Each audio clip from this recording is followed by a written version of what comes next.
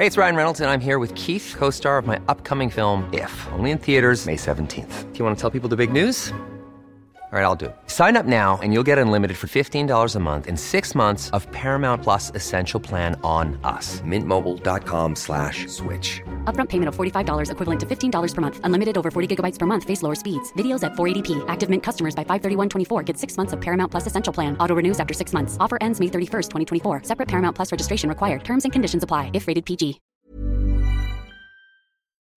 Hi and welcome to a new episode of Talking France. We are back with more insight into the big issues and talking points in France this week, including bedbugs. Yep, they just won't go away. We thought we dealt with them on this podcast, but they are back with a vengeance. And we'll try and explain whether France, and particularly Paris, has been overrun by an invasion of bloodthirsty insects.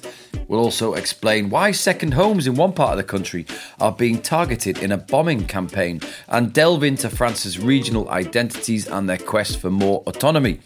We'll also explain why a group of tourists, including Americans, were jeered as they arrived in France recently and why France's attempt to colonise Florida is in the news this week.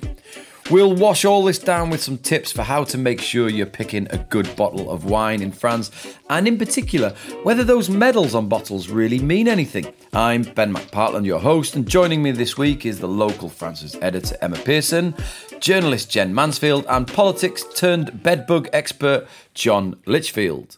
Emma, Jen, John, thanks for being with us. Emma, Jen, we're back in the same room once again. Good to be back together. Welcome back, Emma. Should we crack straight on? Anything you want to say, guys? No, let's do it. Let's hit it. Okay. On Sunday night, explosions targeted around a dozen properties, most of them second homes, plus a former tax office on the island of Corsica. The following day, a group called the Front de Libération Nationale de la Corse, FLNC, claimed responsibility for the blasts. Fortunately, no one was seriously injured, but anti-terror police are now involved in the investigation. Emma, explain what's going on here. Well, you might have guessed, but this is linked to Corsican politics, especially the struggle for autonomy on the Mediterranean island. So this type of attack is not unheard of in Corsica. In fact, there's even a name for it. It's called a nuit bleue, or a blue night. But in recent years, things have calmed down quite a bit on the island. The targeting of second homes, it is deliberate. Corsica is a very popular holiday destination, especially for wealthy French people. And there are quite a large number of holiday homes on the island. And this mixes into the resentment that some of the locals feel towards people from mainland France. But mainly the FNLC's goal is political. The message they sent to a local newspaper claiming responsibility for these attacks also said, "Our destiny does not lie with France." Interesting. President Emmanuel Macron recently visited Corsica and promised talks on autonomy. Sum up the background to this dispute and ongoing friction, Emma. Well, the history of Corsica, it's long and it's complicated. We could probably make an entire podcast just on that. Maybe we will one day. But in brief, it only became part of France in the 18th century, and the most famous Corsican of them all, Napoleon Bonaparte, of course, he didn't speak French at all until he was 10. Throughout his life, he retained a Corsican accent, and also apparently he had great difficulty with French spelling and French grammar, so that's one thing that I have in common with Napoleon. I've never tried to invade Russia, though. But anyway, the independence movement, as we see it today, didn't really emerge on Corsica until about the 1970s and 1980s. The FNLC, they were formed in the 70s, and that group, together with several other pro-independence groups, they carried out several bombing campaigns on the island, and there were also targeting of French local officials, including the assassination of the island's French prefet in 1998. The FNLC, they officially declared that their armed struggle was over in 2014, although since then there have actually been several attacks similar to Sunday nights, including a nuit bleue in 2019, so it's not quite over. But these days, the political activity is mostly peaceful, and it's conducted through the island's local parliament, the Corsican Assembly. At the moment, the status of the island is a collectivity, and it does actually have a fair degree of local power. It has more decision-making powers than any other French region, and it also has more than some of France's overseas territories, such as Guadeloupe and Martinique. But there is still this call for, on Corsica, for more autonomy. So Emmanuel Macron, he visited Corsica recently, as you said, and he said, "We should have the courage to establish a form of autonomy for Corsica within France. We would all be failing if we left things as they are." So those talks, they're scheduled to last about 6 months, but it looks likely that the talks will just be on the type of local decisions that can be taken in Corsica. They're not talks on independence for the island. Right, let's bring in our French politics expert, John Litchfield, who joins us on the line from Normandy. And John's followed the story of Corsica closely over many years. Thanks for joining us again, John. John, what do Corsicans want, and will Macron give it to them? Well, Corsica is a wonderful place, Ben. I don't know if you've been there, but it's an absolutely extraordinarily beautiful place, and they are extraordinary people. And I don't want to say negative things about Corsica, especially, but there's no such thing as Corsicans. Like there's no such thing as the French. It's a very, very divided country, and even the divisions are divided. I saw there was a number of attacks on new secondary homes and holiday homes this week, and there were 2 or 3 different fragments of the independence organizations who unusually come together to claim credit for those. But those are new fragments that are new to me, that have come to replace other ones that have declared peace in recent years. It's very difficult to know what Corsica wants as a whole, nor really to take things at their face value in Corsica. There are often things that seem to be political that are really criminal, things that seem to be criminal that are really political. The country is hugely subsidized by its connection with France, and yet increasingly, I think young Corsicans, as young people everywhere, have got more radical and have a more identitarian sort of approach, whether it's identitarian politics or identitarian nationally. It's happened there in Corsica as well. And whereas it used to be a kind of right-wing thing, independence movements in Corsica, nationalistic, often slightly racist, the sort of left-wing young Corsicans have become very nationalistic and anti-French in recent years. So, as usual with Corsica, there are lots of different sort of movements going on, crisscrossing over each other. Macron has now suggested that there ought to be some sort of autonomy for Corsica, which he promised a year or so ago and went, I think it was last week, was it? He was there and added to that and repeated that, but said it could only be within the Republic. There's no question of Corsica being independent or given some kind of direct independence. It could have more control. It could actually be mentioned, and the language could be mentioned within the Constitution. It should be given a separate place within the Constitution, slightly different institutions to what it has now, but it must remain within France. Now, that probably suit many Corsicans, but whether it will suit the sort of more radical elements of Corsican thought is unlikely. So there has to be an agreement of all the different Corsican parties, as I understand it, on what this new constitutional arrangement should be. And getting that agreement, I think, is going to be very difficult. Thanks, John, and we'll hear more from you later on a very different subject.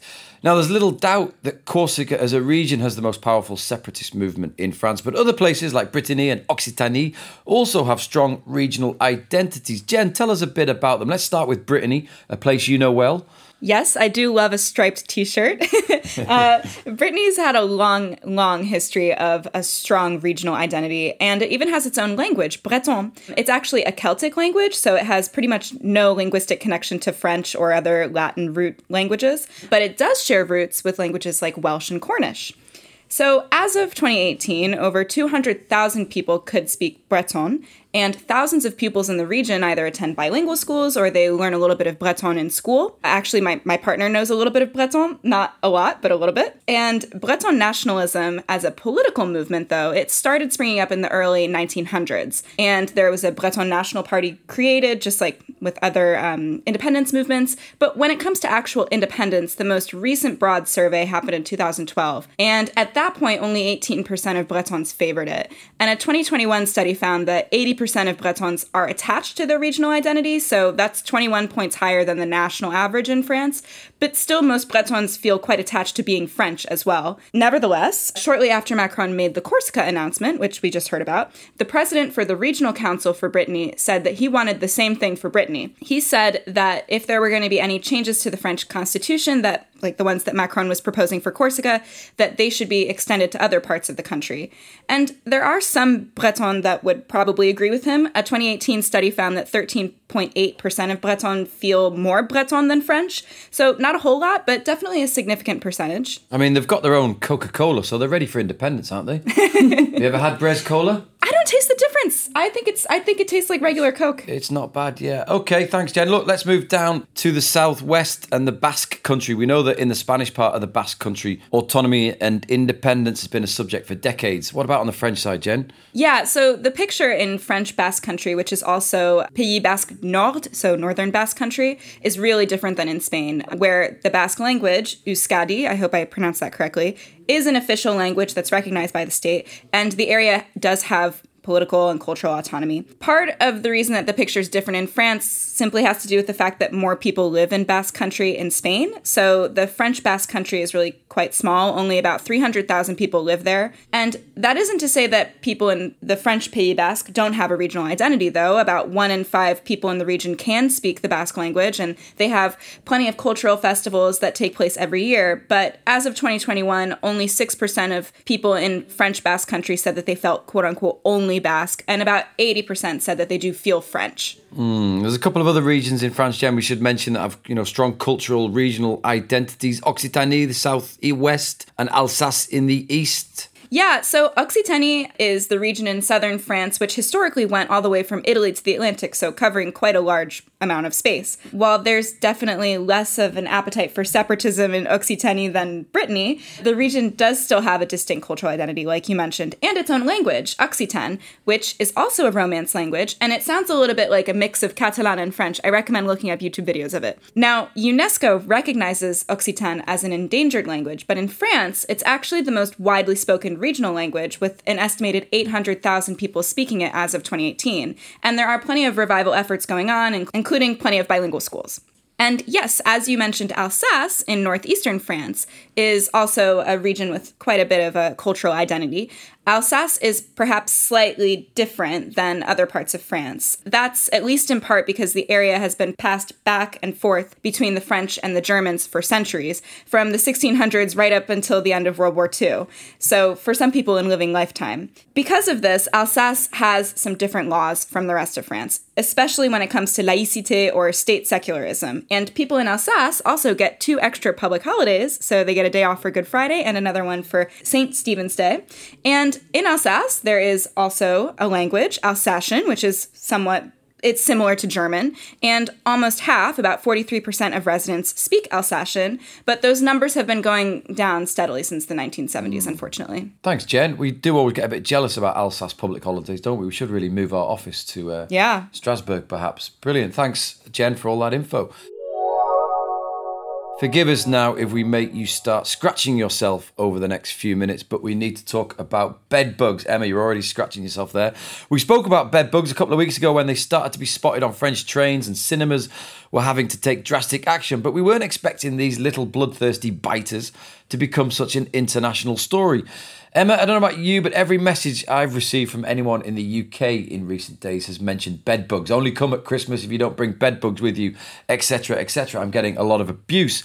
It's all got a bit hysterical. A great example is perhaps the coverage of what the Deputy Paris Mayor, Emmanuel Grégoire, had to say about bedbugs this week. Emma, explain. So Emmanuel Grégoire, he's Anne Hidalgo's deputy as Mayor of Paris. He's rumoured to be a possible successor if and when she steps down. But he's become very famous internationally this week for something he said about bedbugs, except that he didn't really say it. You will have seen, of course, that France's bedbug problem has suddenly become a huge global news over the last couple of weeks. And a lot of the foreign media have headlined their reports with an extremely dramatic-sounding quote from Grégoire, which is, "No one is safe." And honestly, I can see why editors around the world picked out that quote. It's got definite sort of disaster movie feel about it. But when I went looking in the French media, I couldn't find that quote anywhere. And I thought that sounded strange, since it's definitely a dramatic quote you would pick if you could. But it kind of seems like this came from an interview that Grégoire gave to the French TV channel LCI. And his exact words were, "Personne n'est à l'abri." Now, that doesn't exactly mean no one is safe. It kind of translates as like, no one is immune, no one is exempt, or perhaps more literally, no one is sheltered. Abri is the French word for shelter, so you'll quite often hear homeless people referred to as sans-abri, like without shelter. So it does have sort of the same sense, but he's not saying that people are unsafe from bedbugs. I mean, they're extremely annoying, but they don't actually pose any health risk, except possibly a lack of sleep if your bed is infested with them. And I think it's also important to look at the context, because he said this in response to a question about whether the bedbug problem was confined to certain areas of Paris. And he said, no, it's not. No one is immune. That's why the government needs to create a national anti-bedbug strategy. So not exactly the same there, I think. Just this week, London Mayor Sadiq Khan came out and said bedbugs in France were a real concern. He said people are worried about these bugs in Paris causing a problem in London, as though there were a bunch of rowdy football hooligans crossing the channel to cause trouble. We've said before that there are bedbugs in France, especially Paris. But are things as bad as foreign media make out, Emma? Honestly, I'm not sure why this has become such a big story in the British and American media, because every country has bedbugs. They're not specific to France. And in most countries, bedbug cases are increasing. And this is a global problem. It's mostly due to the fact that the extremely toxic chemicals they use to kill bedbugs have now been outlawed across the globe. But there are other factors too. So I had a look at, how much these cases are actually going up by. It's not that easy to find exact data because France doesn't have any kind of national register of bedbug cases like most people who get a bedbug infestation just call a private exterminator. So it's a bit hard to tell whether cases are really increasing or whether people are just talking about them more. We do know that a total of 7 schools have closed for bedbug extermination treatments in recent weeks. But on the other hand, the Paris public transport operator RATP and the national rail operator SNCF, they say they've checked all reports of bedbugs and they've not found a single confirmed case, although that doesn't mean there isn't plenty of other bug life in the Paris metro. Private exterminators, on the other hand, they say they are seeing an increase in call-outs, but it's kind of a longer-term trend. It's not something that's just happened over the last couple of weeks or the last couple of months, in fact. A guy called Nicolas Rue de Bézieux, who's the founder of an extermination company called Bedbugs. Nice. See what he did there? Yep.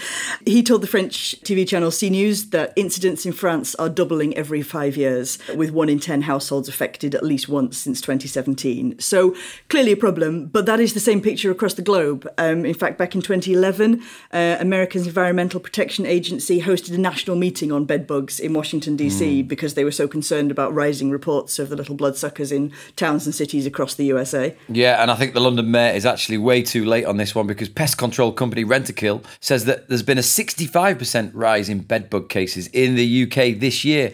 Bedbugs have been the hottest topic in France over the last couple of weeks. They've been rows in Parliament, one politician even bringing some into the chamber to make a point. But this issue has been around for years. Have the media got a bit too hysterical about this, Emma, in France? I think, yeah, there is a little bit of that, definitely. Although, I mean, there is no doubt that bedbugs are a problem, mainly due to the astronomical cost of extermination. If you get them in your home, then really the only way to get rid of them is to get in a professional exterminator. And that can easily be €600. So, like, a massive cost for households.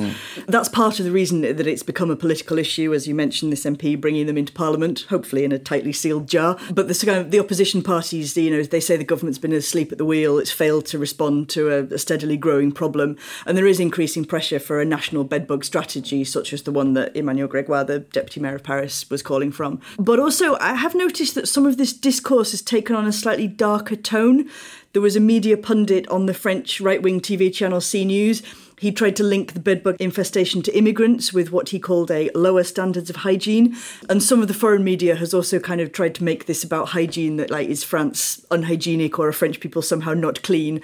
I must come to the defence of my French neighbours and my fellow immigrants here, actually, and point out that bedbugs have absolutely nothing to do with cleanliness.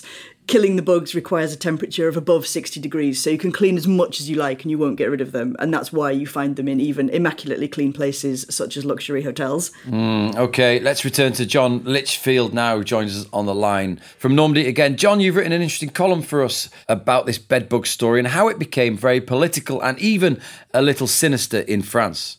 Well, everything in France is political very quickly. Yeah, I mean, what has struck me quite apart from suggesting maybe the French government has been very slow to get out of bed to do this, there has been an attempt by people on the hard right to claim this as their issue. I mean, the CNews, a very hard far-right TV channel, that star presenter, Pascal Pro suggested or asked a question which was extremely suggestive, suggesting that somehow that these bedbugs were in France because the immigrants are in France, that the bedbugs have been brought in by immigrants, which was shot down immediately by the person he was asking. But if you look in the fascist sphere, as it's called, in social media or on even sort of social or questions answers in something like the Figaro, quite a moderate right-wing newspaper, there are people saying that, no, we can't exclude that. People say it's connected with travelling, and who's travelling? It's the immigrants. So it's become, and blood-sucking invasive species like bedbugs as a kind of a trope, a paradigm for immigrants is a very nasty and dangerous thing to be saying. And that's out there. And the second, the far left, the hard left, has been trying to seize an example of the government having abandoned its duties to protect the state and so on, protect the people and so on, which is a more reasonable criticism maybe in some ways. Mathilde Panot, the head of the La France Insoumise in Parliament, brought a little bottle full of bedbugs into the Parliament, which must be a first, and complained that she'd been pointing this out as an issue for years and that the government had been very slow. I find her mostly a fairly unhelpful and kind of silly person, really, but I think in this occasion she perhaps has hit upon something that is a genuine issue. It has to be said that I think bedbugs have become an issue in many cities. There have been a problem in Paris, but in New York and London as well. It's partly to do with the abandonment and correct abandonment of very poisonous and potentially dangerous to human beings forms of insecticides since the 70s. So it's not dirtiness, something to do with immigration. It's an issue across the world. Why Paris and France seems to be suddenly afflicted by it, I don't know. It just seems to be partly a sort of moral panic, that I think has been going on for a while. And because the media talks about it, people talk about them more.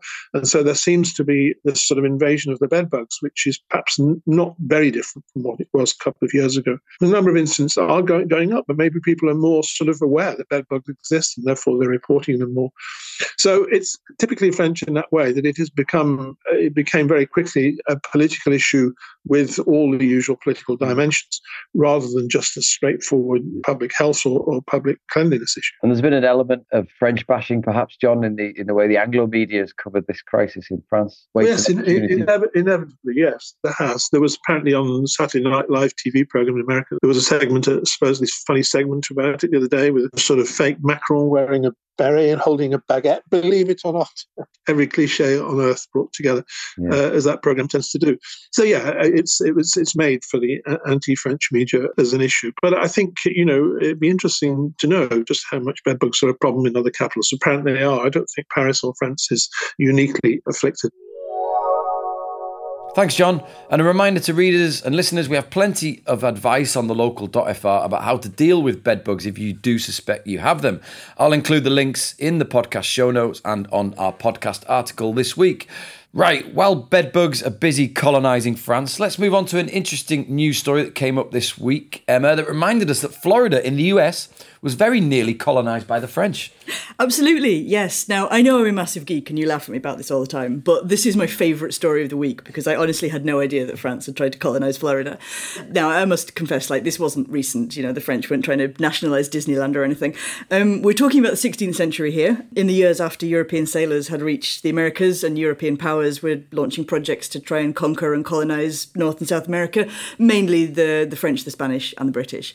Now, the French Florida colony, it was pretty short-lived. It was first settled in 1562 and it was largely abandoned in 1565, just 3 years later, after a ship called La Trinité, which was sailing to the colony with supplies, colonists and soldiers from France, sank during a hurricane off the Florida coast with the loss of hundreds of lives. It was after this disaster, the loss of the ship, that the French crown decided to concentrate on colonies in Canada instead, where they have fewer hurricanes.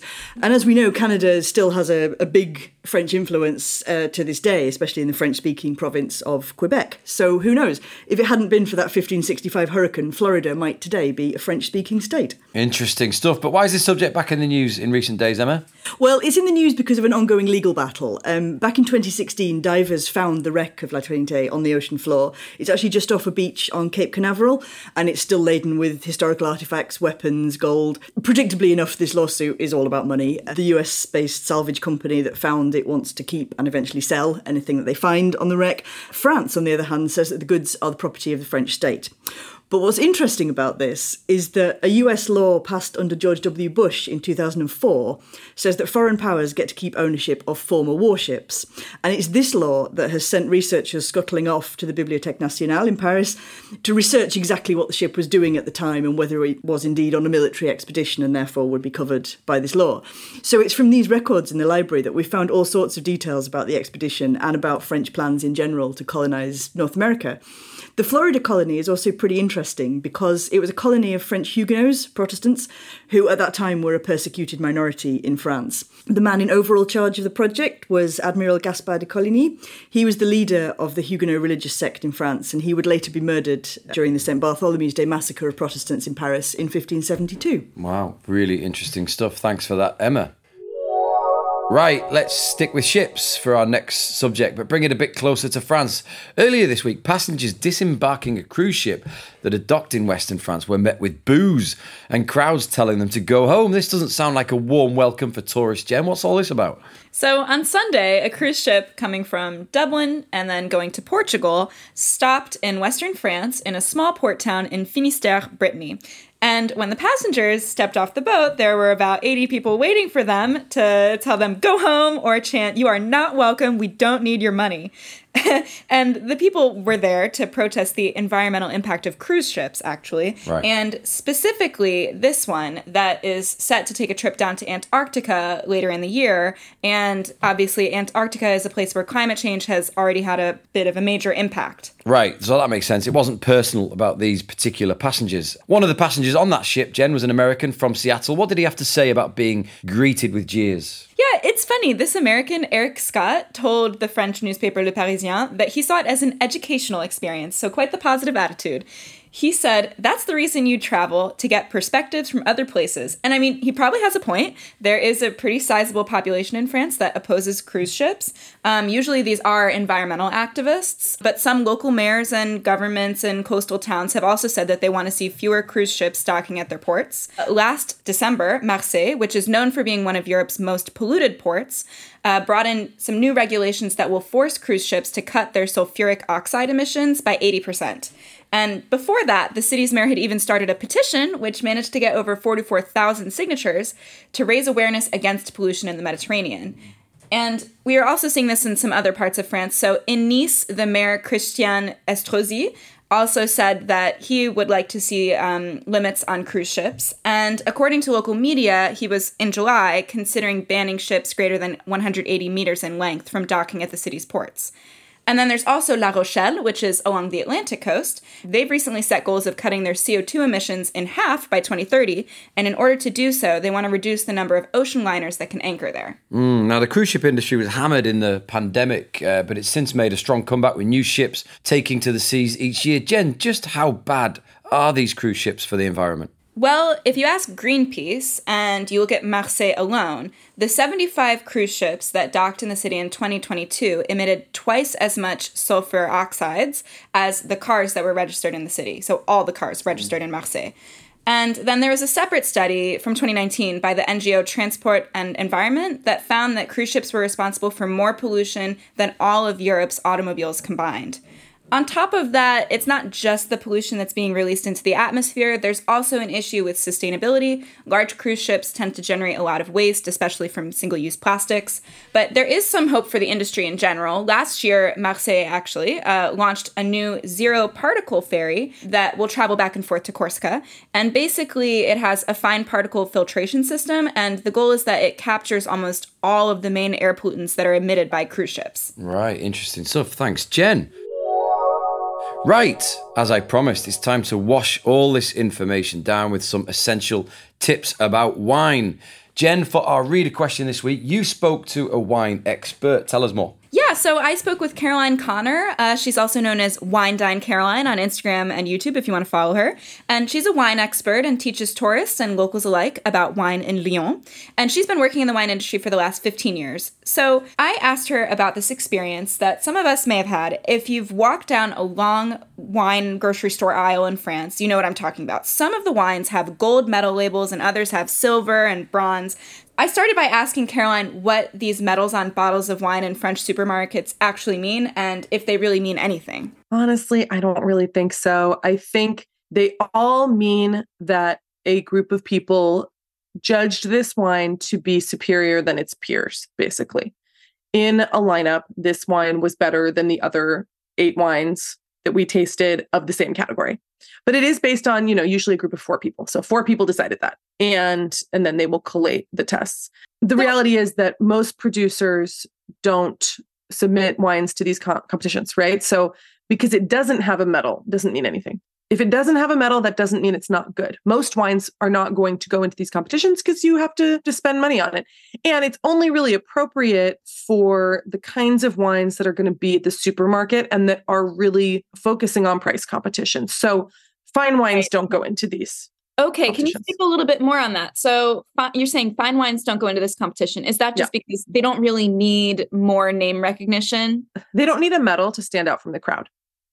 And these are medals. The medals really are for wines that are value driven, that are going to be on a crowded supermarket shelf. And that's a way to stand out. So, it does make sense as a marketing tool for a producer to try to receive these medals, because at the supermarket, that is an indication out of, 20 bottles that this one was judged well by, compared to its peers. And so that is legitimate, but it's not something that we are going to be seeing on more expensive wines. I think anything above 20 is probably unlikely to have one of these medals. I tend to fall for those medals all the time. The marketing really works with me. Jen, you also asked Caroline for some more general tips on buying wine in France, including where is the best place to get it and which region's wines might offer value for money. Let's hear what she had to say. My first tip is to shop at a caviste and not the supermarket. Not that the supermarket doesn't have good wine, because it does, but because there's no one who can help you in the supermarket. A caviste will be able to help you. A caviste being a wine shop. At a caviste, you can talk to a human. And if you are lucky enough to have an independent wine merchant in your community, that person needs your money a lot more than Monoprix does, right? So I think there are a lot of valuable reasons to shop locally if you have a wine merchant, to support that person. And that person will also then learn your tastes and be able to recommend things for you. And just because they do sell expensive wine doesn't mean that's all they sell. Even the fanciest wine merchants will have good value wines as well. And they're likely to be more interesting and better quality than the stuff at the supermarket, because they're not going to be as mass produced in general. I think the best thing to do is to really focus on the regions that you like, and regions that offer really good value for money. So in my opinion, a Côte d'Aron is always a safe bet. White and red Côte d'Aron are cheap and they're good quality. They're consistent. The Languedoc, anywhere in the Languedoc, is going to have really good value. Provence as well. I know we are all obsessed with Provençal Rosé, but there's some really good reds and whites down there as well. If you want to be really value driven, then you definitely need to be in certain regions. You want to stay away from Burgundy for one. If you love Pinot Noir, but you only have €8 to spend, it doesn't even exist, right?